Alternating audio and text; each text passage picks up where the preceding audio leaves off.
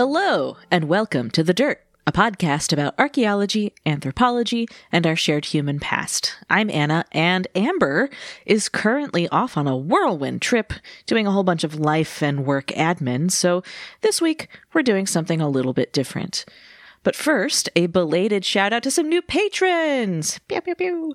Thank you, Melissa, Marie, Tom, Kaylee, and Pam for supporting the show over at patreon.com/thedirtpodcast.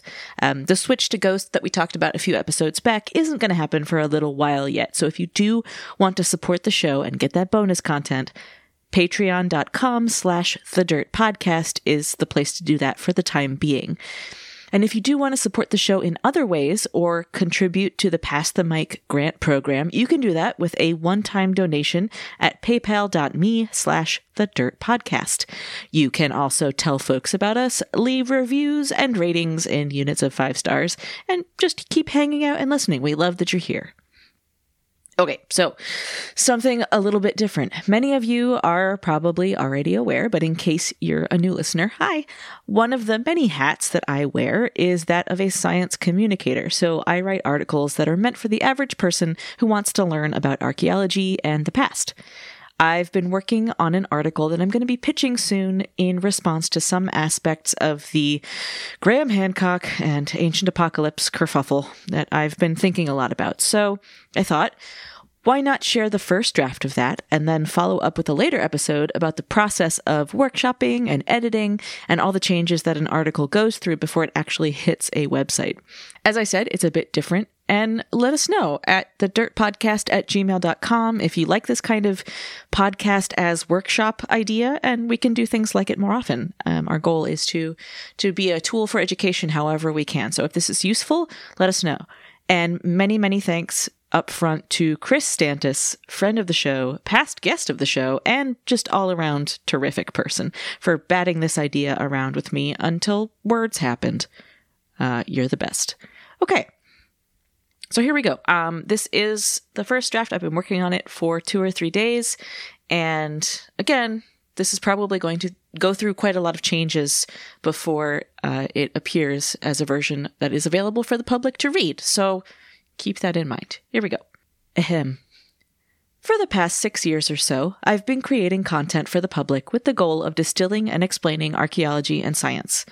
This content has included articles for Sapiens and other outlets, along with more than 200 episodes of The Dirt Podcast, a show about archaeology, anthropology, and our shared human past. I've led workshops on writing about science for the public and on podcasting. I'm currently a producer on the kids podcast team at American Public Media, working on shows like Brains On and Forever Ago to teach kids of all ages about science and history. I think of myself as a translator, focusing on a storytelling approach to bring the past to life and explaining the science behind the story along the way. Recently, I've been thinking more about archaeology's role in public service and the responsibilities of online archaeologists. Social media is a tool that savvy archaeologists can wield in the face of clickbait grifters and racist pseudoscience. Ultimately, however, responsible archaeology is in service to humanity. We tell the stories of lives in the past. Through careful science, we bring meaningful nuance to the human story. And for archaeologists who create content, it is the human element, past and present, that should be at the core of what we do. Social media is a double-edged sword for anyone seeking to educate via platforms like YouTube, Twitter, Instagram, or Facebook. On one hand, it can counteract the idea that archaeologists are concealing earth-shattering truths about the past. Case in point, the ongoing dispute between archaeologists and Graham Hancock, host of the Netflix show Ancient Apocalypse. The show has prompted many of my fellow archaeologists to speak out on social media platforms and to write thoughtful pieces on the harmful pseudoscience of Hancock's assertions. For any readers coming late to the party, Ancient Apocalypse attempts to demonstrate the existence of an advanced human society during the most recent Ice Age, which lasted from approximately 120,000 years ago to 12,500 years ago. Hancock also draws explicit connections between this society and the lost city of Atlantis. Neither of these claims is supported by any actual evidence, and Atlantis first appears in the written record not as a historical account, but as a fictional city. It was a rhetorical device used by Plato to outline his thoughts on the way the Greek state should function. This is the least egregious part of Hancock's argument. During the last ice age, human populations were doing just fine in many locations on Earth. For the majority of the time, they were primarily hunter-gatherer societies.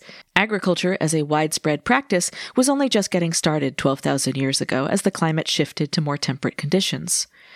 Archaeologists have yet to find any indication that technological and cultural development was bestowed on hunter-gatherers by the survivors of the catastrophic flood that swamped Atlantis, as Hancock claims. For a point-by-point debunking of Hancock's main arguments, see Bill Farley's video, also previous guest on the Dirt podcast, while archaeologist and prolific public outreach creator Flint Dibble provides a thorough and insightful look at the racism and prejudice embedded in this theory. There's little need for me to retread the myriad problems with ancient apocalypse when my colleagues have done an excellent job already. I've been mulling over a different aspect of this conflict after seeing the responses by archaeologists to the recent catastrophic earthquakes in Turkey. One example in particular stuck with me. On Twitter, an archaeologist whom I respect posted about the earthquakes with no initial context, save that they were a relatively short distance from the archaeological site of Göbekli Tepe. There was no mention of the devastating effects on the people living in nearby cities. Now, granted, Twitter is not the place for nuanced discourse. The 280-character limit leaves little room for context or clarification. However, I was not the only person who read the tweet as oddly unfeeling in the face of real human tragedy. In a conversation about this tweet thread with my colleague Chris Stantis, she summed up the issue we were both wrestling with, and she said, and I quote, "When working on my master's research, I was preparing samples under the tutelage of Professor Jane Evans. When sample teeth cracked, when instrumentation failed, when data were not as exciting as we hoped, Professor Evans would shrug and say, at the end of the day, it's just archaeology. We have a chance to bring incredible richness to the past in ways that influence the present and future, restoring identities, integrating biological and social lives, and adding to people's stories. But ultimately, it is just archaeology." End quote. So why is it so important to remember that it's just archaeology? The reasons for recentering human lives in discussion of archaeology are the same factors that make Graham Hancock's content so dangerous. It is all too easy to see the past as a flat, static place, like a museum diorama. Our brains have difficulty processing vast concepts like deep time. What's more, the average person might only encounter the idea of life tens of thousands of years ago by going to museums. Exhibits in museums are populated with objects, or too often, people displayed like objects. To be responsible curators of material from the past, archaeologists need to emphasize the humanity of that past. People who lived tens, hundreds, or thousands of years ago were as complex and intelligent as we are today. Every living person had emotions, thoughts, desires, and a whole interior life. These are people who loved and were loved, who were a part of a community, who shared ideas, and laughed and cried.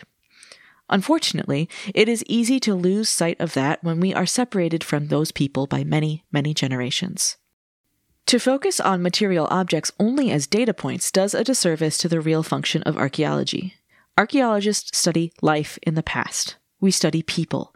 As we tell the stories of past cultures, it should be our responsibility to keep human experience and empathy at the forefront. This is one of the most subtly dangerous aspects of the type of pseudo-archaeology that Graham Hancock peddles. Hunter-gatherers were complex, intelligent people with a deep knowledge of their world and plenty of technological skill. For those in Hancock's camp, it is too easy to think of hunter-gatherers as primitive and only capable of advancing when aided by an external, civilizing force. Hancock is parroting the same rhetoric that has been the foundation of colonialist views for centuries. For example, in Ancient Apocalypse, Hancock suggests that his advanced civilization was responsible for several major North American earthworks, or mounds. In doing so, he ignores ample archaeological and historical evidence that these mounds were made by local indigenous groups. However, to acknowledge that fact would be to say that indigenous Americans were more than primitive. That would suggest that the populations subjected to centuries of genocide by colonial powers were as human as their oppressors. And for many, like Hancock, it is deeply uncomfortable to acknowledge the deep current of racism that lies just underneath those ideas.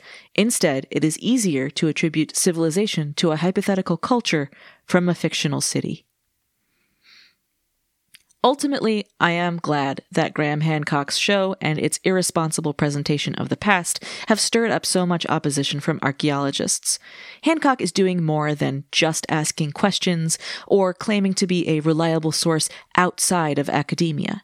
He is actively propagating ideas that harm real, living populations. He is capitalizing on a history of oppression, and he is denying the humanity of people in the past and their descendant communities today. So please, let's keep criticizing Hancock's pseudoscience. Let's keep creating content that shows how archaeology really works.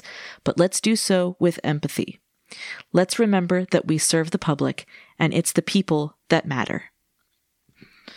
Okay, so that is the first draft, and I will leave it there. Thank you, everybody, for listening. I hope that this kind of process, this series, I hope is what it turns into. I hope that this will prove to be useful. And in the meantime, I hope that this initial draft also provides some clarity about some of the issues with Graham Hancock stuff. And in the show notes, I will provide the links that I will use in the article itself. I'm going to hyperlink a bunch of things in the article and link to content by Flint Dibble, Bill Farley, Holly Walters, among other colleagues who have written things about the issues with ancient apocalypse. So, hope you enjoyed this. Again, thedirtpodcast@gmail.com. If you have thoughts or, kindly worded critique, we'd love to hear it. Thanks, everybody. We love you. Bye.